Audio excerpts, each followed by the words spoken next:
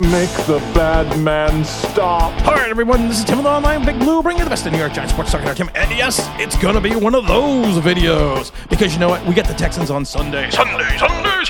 Be there. We got a lot going on I want to talk about briefly. Haven't done a video in a couple days because you know what? The new podcast has been blowing up, and I have to thank everyone who's gone out there and downloaded or whatever you do on podcasts. It's Get Off My Lawn, the Mad Ramblings of a Gen Xer. We're probably going to bring it over to YouTube soon as well. But if you haven't listened to it, please do. I'm going to leave it in the comment section below and also in the description section here. It's just basically my daily ramblings about everything. Today's rambling is for student loan forgiveness and the racist lottery. What happened to personal responsibility? It's a good episode. But let's talk about the New York Football Giants. We are the New York Giants. Some say we must be great. Pasadena is our business. Super Bowl, we just can't wait. That, of course, is the Giants song or video from 1986. Came in after the Super Bowl shuffle in 85. We are the best. Shuffling on through like you knew we would. We're so bad, you know we're good. The Giants, I said it the other day, need to make a statement. And I know some people agreed and some people disagreed, but you have to make it sooner or later if you want to be a legitimate playoff team. And I'm not saying the Giants are a legitimate playoff team. I'm not saying they're not, but you have to make a statement. You have to come out to the rest of the league and say, okay, this is what we are. This is what we're doing. This is the team we are. The Texans only have one win. They are extremely beatable. They have talent. But if the Giants at 6-2 are to be that better team, you need to go out, and I'm saying it again, you need to go out and make a statement. You need to go drop 35 on this team and hold them to like 10 points. No 21-19 win, no comeback. You have to make a statement. And you know what? The Giants' luck after the bye has not always been there. We've had the bye jinx, and I'm trying to hex the bye jinx and get it out of here. Get it away from us. Because you know we have to exorcise the demons of the Jinx past. We have to exorcise those demons. We got to get them out of here. And we will. I have faith in the Shane. I have faith in the Dable. I have faith in the Kafka. I have faith in the Wink. One person I am not 100% faithful on is Daniel Jones. I think everyone knows that. And, I mean, again, this is not bashing Daniel Jones, but Daniel Jones is not going to be back here next year. You could hope, you can wish, you can wish upon a star. And I'm starting to see some realism shifting in reference to some of the people that are such staunch Daniel Jones supporters that they understand that a quarterback with 6 touchdowns and 2 interceptions is probably not going to be here. And they always talk about advanced stats, and I love it because you've had people now using advanced stats against Daniel Jones. You showed how Daniel Jones and a lot of his advanced stats are anywhere between 31st and 32nd. You had Carl Banks, who is the Giant. Well, he has to be because he is the voice of the Giants on radio, but he is the protector of the Giants' faith. And even he has posted videos pointing out the fact that some of the plays that Daniel Jones is checking down, that's not the first option, and they're guys wide open deep down the field. And everyone wants to blame the wide receivers, but you can't. Because when you're open and you don't get the ball, it makes it a little bit harder to catch it. Then they blame the offensive line, but then it turns out Daniel Jones has either the second or the first or the second amount of time, longest amount of time in the pocket. Which means you're not getting rid of the ball fast enough. That you're never really looking downfield. You are staying in the pocket, then checking down because you're not seeing the entirety of the field. So Daniel Jones is not going to be back next year. I said it a couple of weeks ago. I said, book it. I forget what day it was. I wrote it down, but I lost it on my desk of a mess of a desk. But there's multitudes of reasons. One, he's not Shane and Dable's guy. They're going to say everything good that they can about Daniel Jones, but he's not their guy. You want to win and you want to lose with your guys. That's why Shane wanted Dable, because Dable was his head coach. He want to win, you want to lose with your guy. And it's the same thing with a quarterback. You want to win with Josh Allen. You inherited Tyrod Taylor, but you want to win with Josh Allen. You inherited Daniel Jones, so you want to win with X. And we've talked about it ad nauseum. And I've talked to people who actually work in the league, and they've said it before. I've never seen a general manager log so much airtime in reference to airports and planes going to college football games on Saturday the day before he has a game on Sunday to go scout a quarterback personally. They have never seen it this early in the season. They said that you may do it if it's around game 9 or 10 in the college season, and they're the money games, because that's usually what you want to see, because you want to see how these quarterbacks can perform under pressure as they're moving towards the NCAA playoffs. But they've never seen it before. Then there's the indication, like I said, he talks about how he wants to sign Saquon Barkley. He comes right out and says, I want to sign Saquon Barkley. We need to sign Saquon Barkley. But then when you talk about Daniel Jones, it's, well, we only had Daniel for 8 games. We don't have done evaluating. You only had Saquon Barkley for 8 games. What is something? Come on. So you're done evaluating Saquon, but you're not done evaluating your quarterback after 8 games?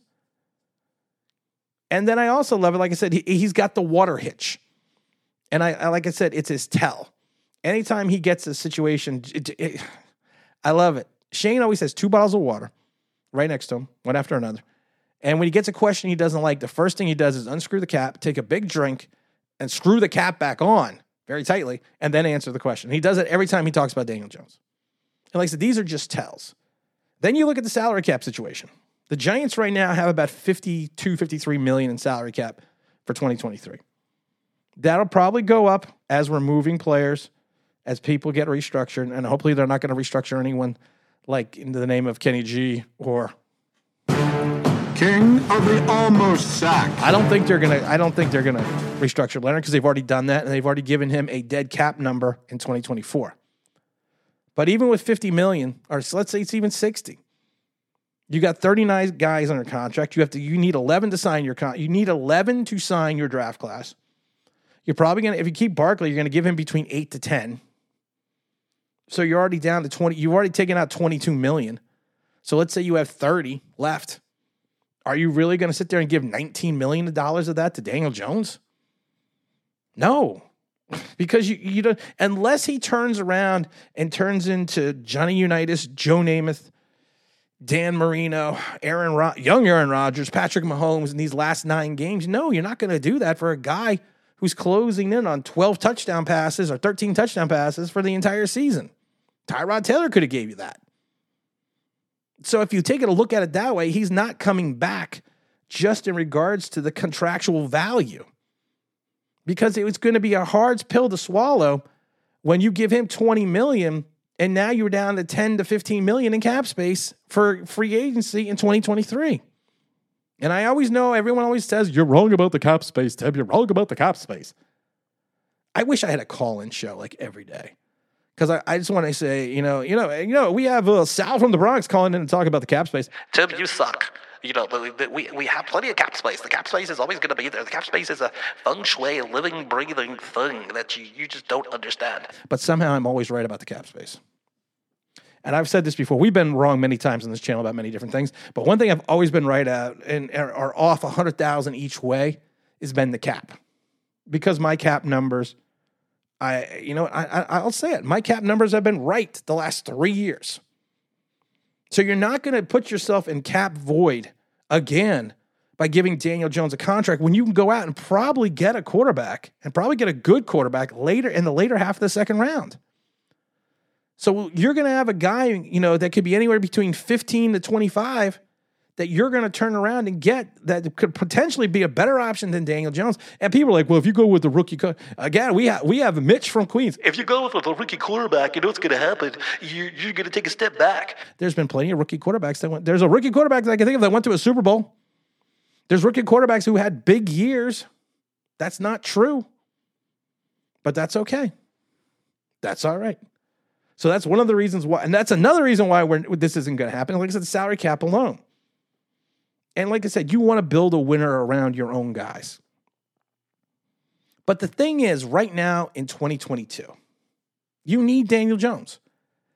You do. Because right now he's running your offense. He's running your offense effectively in regards to the fact that he has not become a liability with turnovers. He has been making plays when needed and when necessary. You would like to see him do that with more frequency. You would like to see him have more than one big drive in a game. But right now, if you are going to push or make a playoff push, you have to turn around and you have to keep working with Daniel Jones and moving forward with him, because making any type of change outside of an injury would not make sense.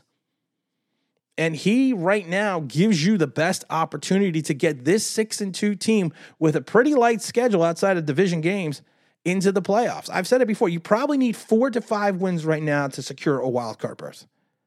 Division's going to be tougher because you're already 0-1 against Dallas. If you go 0-2 in the division on Thanksgiving, it's going to be a little bit more difficult. But 4 to 5 wins out of your 9 games are what you're going to need to potentially push through into a wild card. Because of the fact that if you look at the wild card situation right now, the Giants are sitting in a pretty good spot. So if you make that wild card appearance, it's going to be because and with Saquon Barkley and Daniel Jones in the defense. And then I love it because we got Billy from Queens. Well, if he gets the Giants to the playoffs, there's no way the Giants are going to get rid of him. Yeah, just like Trent Dilfer took the 2000 Baltimore Ravens to the playoffs after only 8 games, and he's the only the only Super Bowl winning quarterback who was not re-signed by his team the next year. Brad Johnson got the Buccaneers to the Super Bowl and they won, and they went out and drafted Chris Sims the next year. Tyrod Taylor got the Bills at 9-7 to the playoffs when they lost to the Jags that year, and they went out and got rid of him and drafted Josh Allen. There is steeped in history many quarterbacks that have left their teams after making playoff appearances. But right now, like I said, if you want to focus on winning this season, if you want to focus on moving forward and making a march to the playoffs, you are going to have to work directly with Daniel Jones, and he is going to have to be a vital cog to this team. It doesn't mean he's going to be back next year. He can still do, we need him to do his 17 for 31 for, 198 and 1 touchdown and no turnovers. That's what we need him to do. And we need him to just turn around, hand off the ball to Saquon Barkley, control the clock, and let the defense do what they do. Doing that thing you do. That's what you need to do. And that's why I'm not saying Daniel Jones is, like I said, I'm not picking on the kid, but I'm saying this, if you want to be honest and you want to look at it from the right perspective, he won't be back in 2023, but he is needed in 2022. Again, this is Tim with Online Big Bull, bringing the best of New York Giants sports talk and entertainment. And as always, if you could like, subscribe. If you're ring that bell here, that'd be awesome.